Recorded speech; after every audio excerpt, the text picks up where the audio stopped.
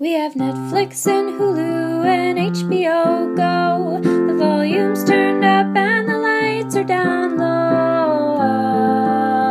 I stream, you stream. Hello and welcome to I Stream, You Stream, the Binge Watchers podcast with John Wilson Bennett and Olivia Osel. Hey guys, How are you? it's been a while. Saturday, the sun is shining. Yep, it's spring is here. Spring's upon Spring us. is not here. Spring is not technically here until March 22nd. Okay, well, warmer weather is here. Yep. It's the small things. So we are recording this. By the way, if you like this, tell a friend, subscribe, all that fun stuff. Give us a like on your whatever you're listening to this on. No, we're trying our goal is to get 10 new listeners by the end of the year. Our goal? Yeah, our goal. We've never discussed this. We have actually. Okay, we never discussed this where I was listening to John, and so. So yeah, just tell somebody, Luke. Tell somebody. Yeah, so today we're discussing Judas and the Black Messiah. Yes. Which was originally titled Jesus Was My Homeboy. So I think jumping off already, I think they landed on a better title. Yeah. It's I just think it's like way more provoking or speaks to like I don't know, just the movie was fantastic. I mean, it was like really, really good from start to finish, and the acting was amazing. And so, yeah, I think it deserves a great title that brings people in. Yes. It's got, I mean, basically the cast is the two main actors are Lakeith Stanfield and Daniel, and I'm going to butcher his name, so I'll just say Daniel O. from Get Out and Black Panther. Again, not a research pod. Not a heavily researched pod. Otherwise, I would have just tried to help you. And I should know his name because the dude's going to be around for a long, long time. He is really, really good. Yeah. So it's the story of Fred Hampton, who was the chairman of the Illinois Black Panther Party in the 1960s, and it takes place, it's a true story, and it takes place after Martin Luther King and Malcolm X have been assassinated, and it basically follows the continuing reign of terror of the FBI over the African American community, especially the Black Panthers. And so you kind of, they set up the whole movie by kind of showing everybody, setting up who all the players are, who all the pieces are in the game of chess. And then, the opening scene of the FBI is, it's Martin Sheen as J. Edgar Hoover. Who, like, you totally recognize right away, but I think, like, it was still pretty impressive, that makeup. Yeah, they went. I mean, to me, the makeup was a little distracting almost. Like, you could have just had him regular, because at some point, to me, it just looked like Danny DeVito as the Penguin in Batman. It was a little too much powder. But I do different strokes for different folks. Yeah, different strokes, different folks. So the movie starts. And you establish who everybody is. What I love is that it starts from the perspective of Lakeith Stanfield's character, Bill O'Neill. Mm-hmm. Because what ends up happening is that you establish a relationship, or this is what happened for me. I established a relationship with that character, and then when he turned out to be like truly unsavory, I still was like almost on his side. Like, not that I believe that what he was doing was right, but I just had so much sympathy for him the whole time for some reason. And I think it was just because I like formed that attachment right away, because he opens the film and he's so charismatic. And I guess that's probably why he ended up being successful in his role in life and in terms of being able to deceive people. And like, I guess that's the thing. I fell under his spell for sure. I mean, by the end of it, I was like, wow, like what a despicable man. And he obviously felt that way about himself as well, Spoiler like alert. in real life. But that being said, I thought the film did a really good job of making that person human as fuck. Yeah. Well, and he's also, I mean, it's definitely similarly to Nomadland. I think that we are lucky to be kind of witnessing some truly amazing acting, some generational talents. And I remember a couple of years ago, the movie, and now I'm going to forget the name of it. It's like Pardon. What's the name of that movie that he was in? Who? Lakeith Stanfield. I know, that's what I was trying to think of the whole time. What movie? Right. And what I don't remember. This is good. Not a research pod. Yeah. Like, his face is so familiar. Why can't I remember what? Well, so he got his breakout in he was actually the guy who was abducted at the start of Get Out. And then when the flash goes off, he's like, "Get out, get out, get out!" And everybody, that was his initial moment, right? Yes. And then he was in the movie and this. Oh, Sorry to Bother You. Oh, okay. See, I haven't seen that. Yes, you have. Oh, I have? Yeah, we watched it together. We watched the whole thing? Yes. Okay, describe. It's the one where it's in kind of like a futuristic. Is it Oakland. the sci-fi thing where people turning into like half horses? No. No. It's the one where he works at a call center, and then in order to get like the sales, he has to take on a white voice. So it's him, but then it's David Cross doing the voice. Don't they also turn into like horse people?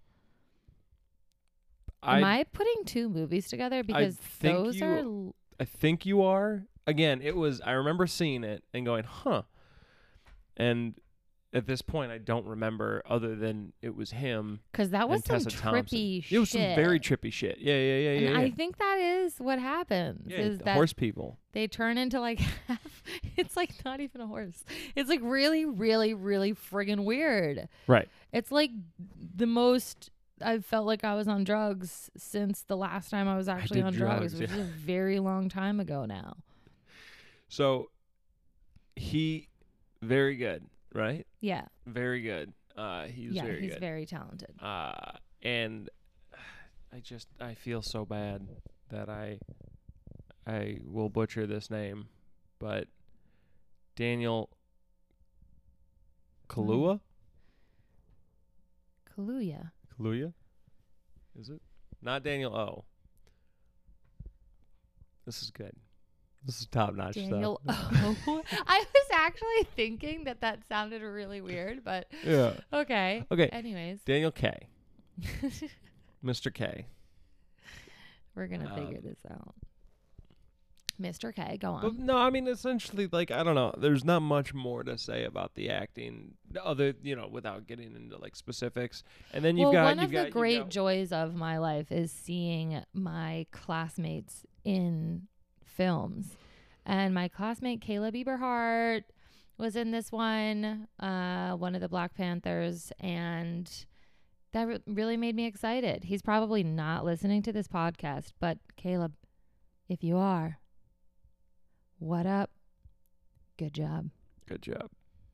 And then you proud of you. The last one is Jesse Plemons, who basically is playing the same role that he's been playing in Hollywood for the past like half decade.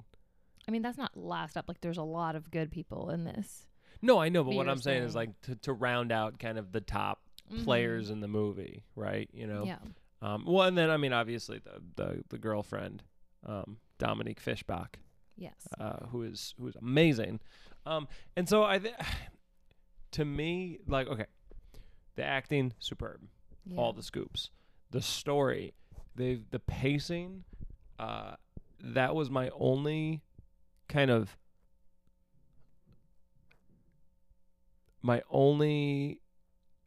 thought was that at one point it kind of hits a wall.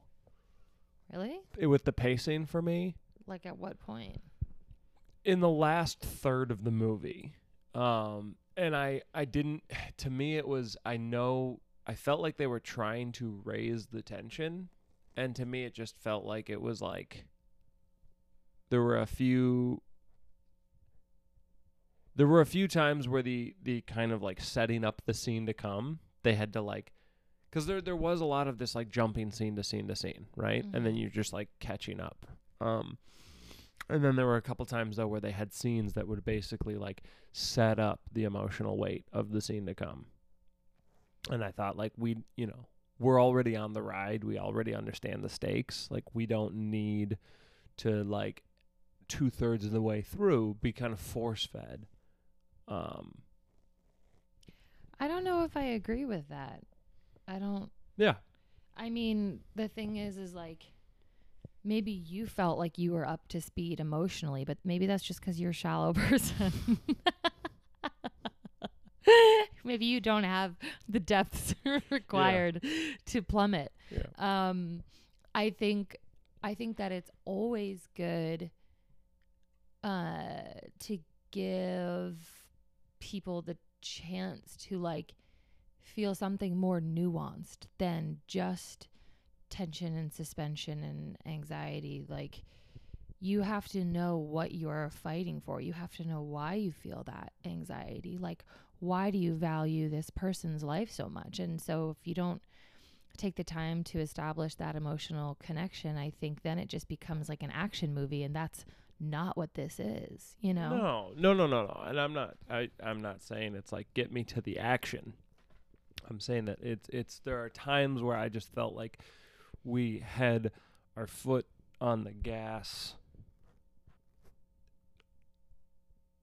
and then we took it off for a second to be like, okay, and now this is the next thing that's going to happen, and then we're going to put our foot on the gas again, instead of just like, the car is going and you can't stop it, you know? And like, I think sometimes I'm just like, I'm on, but then again, like, that is the thing of like, watching this movie, I did think they did a really good job of, at the same time, like, the stakes are really high for the whole movie. And like, I thought that with Bill O'Neill, you really did see how it affected him throughout the movie. Like, the chinks in the armor, like, that character just completely breaks down over the course of the movie.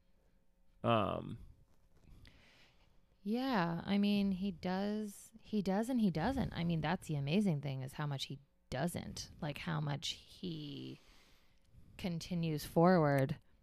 Yeah, I just think that there's a certain point in the movie, and like, props again to like the acting, like there's a certain point in the movie where like every scene he shows up and he's like shaking with tears in his eyes, you know? And like, it's but that was that, I guess that's all what made him more at least a little bit more human, right? See, the other thing that, like, you know, these are real people and real lives, and it's our history. And so I do think like that, although there are plot points, definitely, because there's things that legitimately happened that we want to see, it's also like we just want to see people existing too sometimes. Yeah, you know? I mean, I think that, like, and this gets back to the idea with The Crown, which is, this is not documentary, right? This is a dramatic retelling of historical events. And so I think that's the other,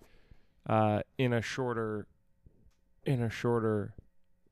amount of time, you know, you don't have the full 10 episode season, you know, you've got, you know, in 2 hours, you've got to tell the whole story. And I'm just saying, like, I thought that they really did it marvelously. So one of the things that I think was you didn't really realize until, I mean, I knew this, but if I didn't know this like going in, then I wouldn't have really realized this. But Fred Hampton was so young for all of this. He was so young, and it's like he had this like authority and way of carrying the weight of the world on his shoulders and still being quite solid and strong that made him seem almost ancient, like he had an ancient soul.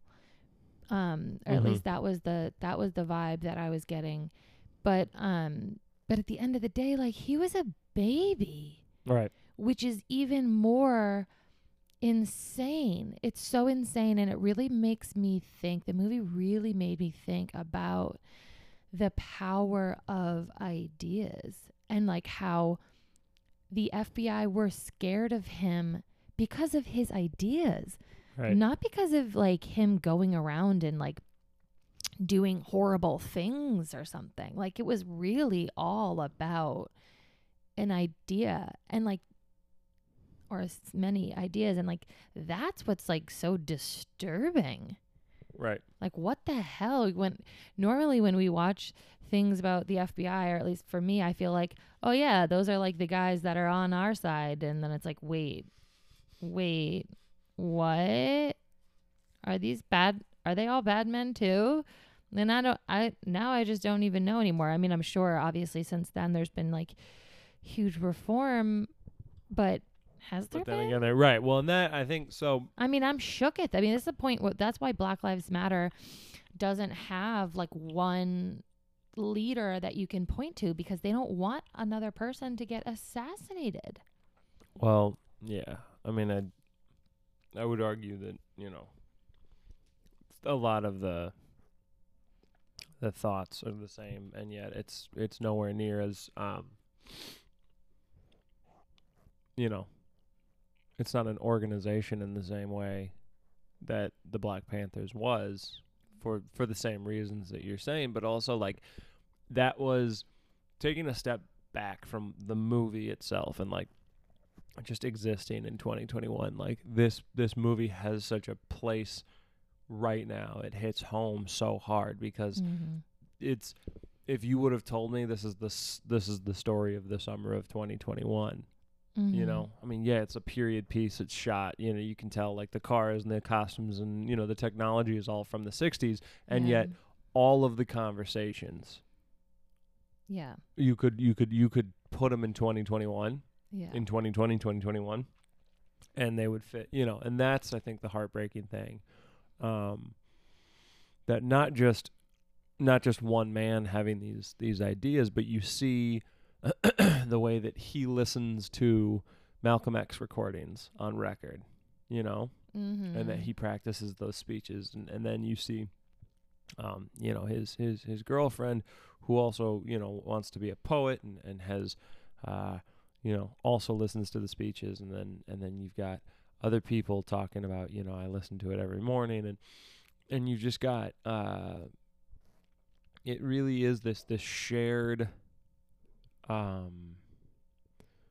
heartbreak, the shared experience, the shared trauma that we as white people see, but will never like truly experience. Right. And I think, you said this, and I agree, like, it makes me fucking furious. Yeah. Yeah, definitely. It definitely filled me with some anger. Yeah. That's for damn sure. And then that, like, if art isn't challenging your belief system and it isn't making you pissed off, like, what? And there's a place for everything, but I think like that's a true, not honor, but it really achieved. I don't know. To me, it just like it I felt like it really. I left the movie. I left that experience as a different person, or having a different set of beliefs, or even for just a bit, even for like a whatever that movie was trying to tell me. I was, you know what I mean? Like, I'm not saying like I am a changed person. What I'm saying is like that movie really did ignite the fire in me. Like, I've been pissed off for like a couple days since we watched it. Right. And I just, you know, it's like on behalf of the Black Panthers and Black people in America, you feel their rage. Well, right. Yeah. Well, and just the fact that it's like, here we go, and like we've got the fucking, you know, Derek Chauvin trial coming up, and like you just, you know, it's like today they announced that they're gonna hire influencers in the community to put forth a like Minneapolis City Council positive spin on the trial, or like, you know, they're basically gonna like pay influencers to like put out story and content that like shows the public what's going on with the trial through like a Minneapolis approved. What yep. does that? What does that even mean? You mean like they're supposed to be like pro? They're not pro cops, but I think they're like pro like trial's going great. I don't know. I have no fucking clue. I just know things are great. They things passed are like totally a 1 great. I passed like $1 million thing, and part of that includes money that's going to be spent on local influencers to like talk to the community through their social media platforms about the trial. That's really weird. I don't know how I feel about that. Right, and that gets back to this like why you've got this government, you know, that's like finding its ways through preying on people. Yeah. And paying them off. And I'm not saying any of these people in the community are equal to like somebody who's literally selling out their friends. But it does, you see history repeating itself. Is that just like in an effort to have like people not be super tense around this whole thing? Because I don't think that's going to be achieved. Like, you're not going to have like, you're not going to be like, this man should go to prison for the rest of his life. You're not going to feel that way and then watch a trial happen and then like have something not go well in the trial and then be like, oh, but Sally over here on Instagram says everything's great, so I'm not mad anymore. Thanks, like that's Sally. Yeah, thanks, Sally, for the 411 on how you feel about this. But right. So yeah, I don't know. I mean, all that to say, I think it's just, it kind of gets back to, you know, when they start peeling back the curtain with the FBI and they're like, oh, we got guys in this city, we got guys here, we got guys, and then they're like, you know, how they're manipulating everything. So it's basically like they can set everything up to then have the legal justification to do whatever they need to do. I think we should join the FBI. I feel the opposite. Change it from the inside. Yeah. Shit. I think I really disappear in a crowd is what I'm trying to get at. Yeah, you know? no, I don't know. I mean, and hopefully we don't get flagged for this podcast. Oh, yeah. Don't come for me. I do not live in Minnesota. I live in another country. Country. A different country than the country of Minnesota. Try and figure that out. Boom. The last, I mean, getting back to the movie. Getting really back to quick. the movie, you should absolutely watch it. Soundtrack. It is great. Cinematography. The one thing that really stuck out to me was the cinematography of this piece. That it was a really well composed movie, and that there are some shots, like there's this one scene where they're going to, the Black Panthers are going to visit another gang. Mm-hmm. And they show up at their headquarters, and it's like from the start, like you've got the camera just right in the face of Fred Hampton, and it follows him through this building where it's like lined with dudes with guns, and then you know the camera peels back and you see all these dudes with guns, and like it's just this like, I know what I was thinking while that was happening is I was like, is this the Hollywood version? I mean, I know it is, but how close to the Hollywood version was the real version? Because if it was close to that, then I was just like extremely impressed by the like organization involved. Right.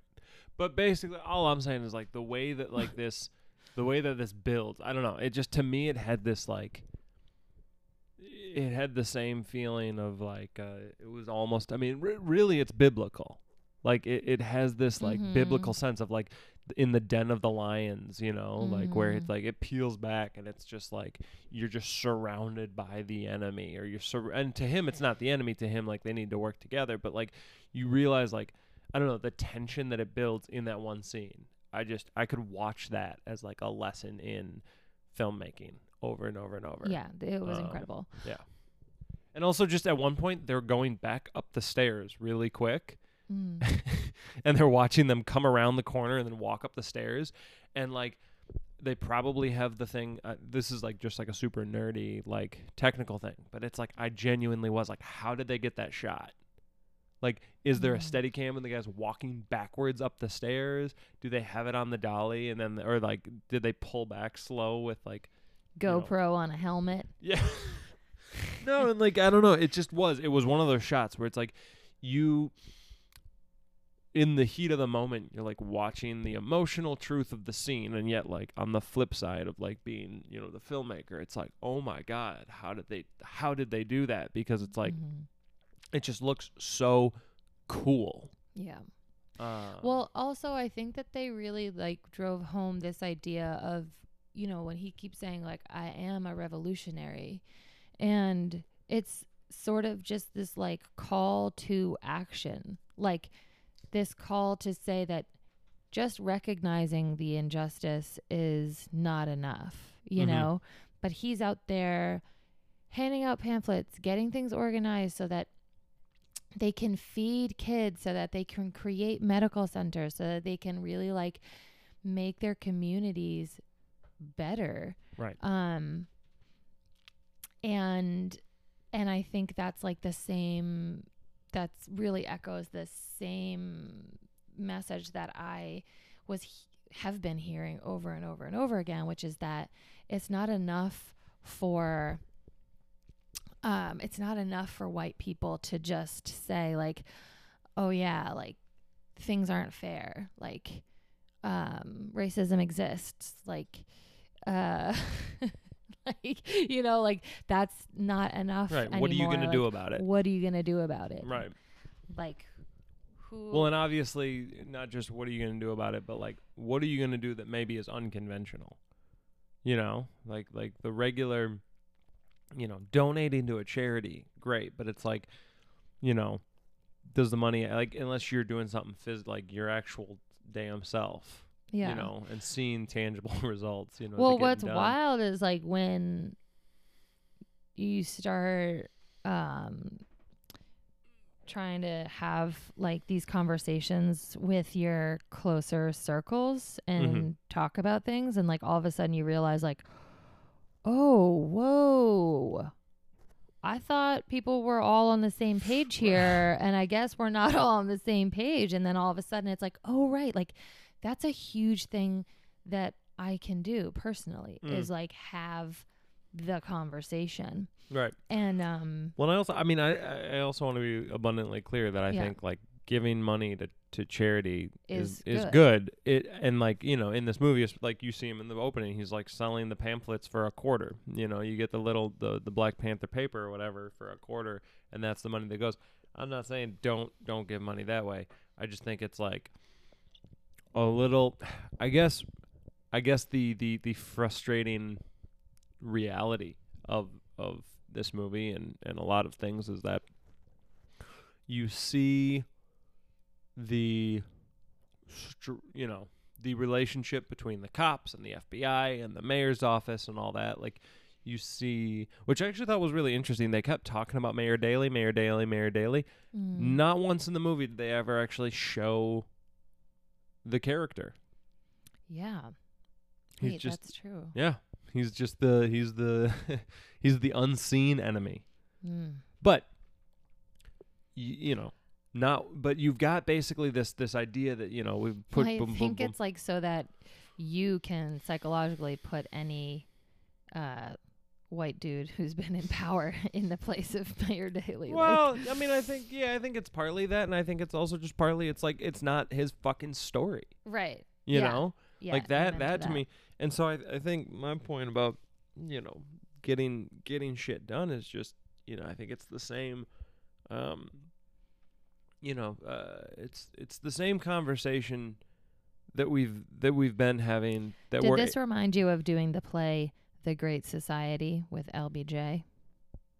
I mean, it's the same time period, and I was actually gonna say, like, I think we've got MLK's radical nonviolence. Mm-hmm. You've got other people preaching violence. You know, you've got Fred Hampton, who over the course of the movie preaches nonviolence, but also says, you know, no satisfaction until all cops are dead. You know, or all cops are dead, complete satisfaction. Yeah, that one actually kind of really threw me off. I was like, wait a second. That's very violent. But I think that's the thing. It's like there is a solution here that doesn't involve killing everyone. It doesn't involve killing everyone, but it also relies on a full reform of the things that are in place to violently oppress other people. And that and so doing the LBJ play and watching the Watts riots in Southern California, watching this and seeing, you know, the shootout at the Black Panther office. Kudos to that lady, though. She was like holding down the fort alone. I was like, damn. All of that like to see that happen and then see the atrocities that were committed this summer and to bring it all back to the fact that, like, you've got a insurrection led by white people that has, you know, 5 dead and nobody loses a fucking eyeball, you know, and it's not this rainbow coalition in support of Black Lives Matter. It's white people trying to overthrow the fucking country. Like, that's the thing to me that, like, it hurts, and yet I take great hope from where we're at and where we're going. And yet there's the line in the movie that, you know, they talk about progress. The more they preach progress, the more it's just the slaveholders, you know, teaching you to be a better slave. And it's lines like that really cut deep. Mm-hmm. Because, you know, I can sit here and say, like, okay, we as a society are making progress or whatever, and it's like, I don't know, it kind of reignites what is that the Martin conversation. Luther King quote where he said, okay, this is going to be the most awful butchering ever, but something to the degree of, like, progress is slow, but the arc of what is it? The arc of history bends towards moral. Something. Yeah, that was good. Moral. Nail on the head, Liv. No, I think in this one he says you can kill the revolutionary, but you can't kill the revolution. You know? Wait, shit. Progress. But that's, I mean, that to me is the quote. Yeah. You know, you can kill but the revolutionary. revolutionary. Arc of progress bends towards justice or something? Nail on the head. Arc of. Try it again. 3rd time's the charm. But you know what I mean? You can kill the revolutionary. This is not a but heavily you can't researched kill the podcast. Not a research pod. You can kill the revolutionary. But that's true too. But you And can't yeah, kill and that rings loud and clear for him once he is killed. Spoiler alert. Okay, it's not a spoiler alert. It's real, John. All right. That is not a spoiler. It's a great fucking movie. It's worth the watch. You know, I've told a couple people to watch it, and I said, you know, it is sad and it will make you angry, and they said I'm already sad and angry, and I am too. But I definitely do not regret watching this movie. Not at all. Okay. All right, guys. Talk to you soon. Thanks. Like and subscribe, share with your friends.